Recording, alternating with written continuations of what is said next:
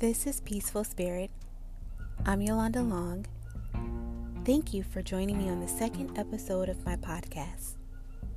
If you like what you hear, check me out on Instagram or Twitter at Peaceful Spirit Life. Also, you can check me out on Facebook at Peaceful Spirit. Let's talk about fear. Fear is crippling and often hinders us from growing into the individuals we need to be.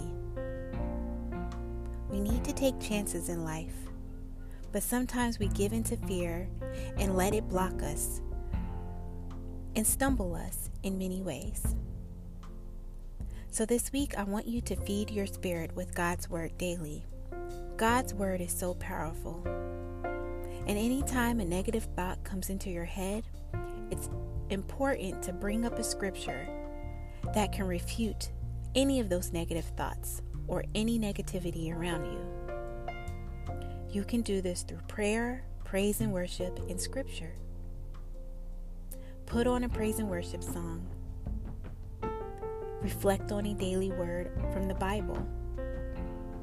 Remember, your words will form your future, as life and death is in the power of the tongue. So speak life to yourself and to others.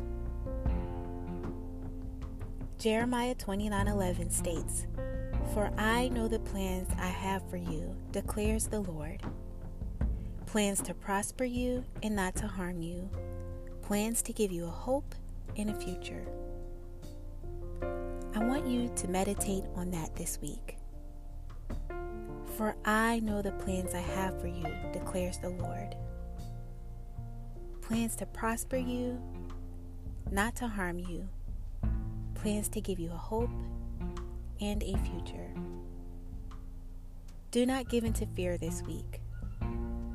You may be taking a new job, or wanting to start a new business, or relocating, and it can be overwhelming and stressful.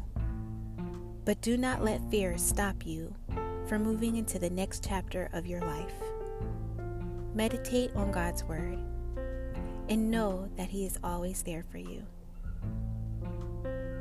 Live in peace this week, and remember, God loves you.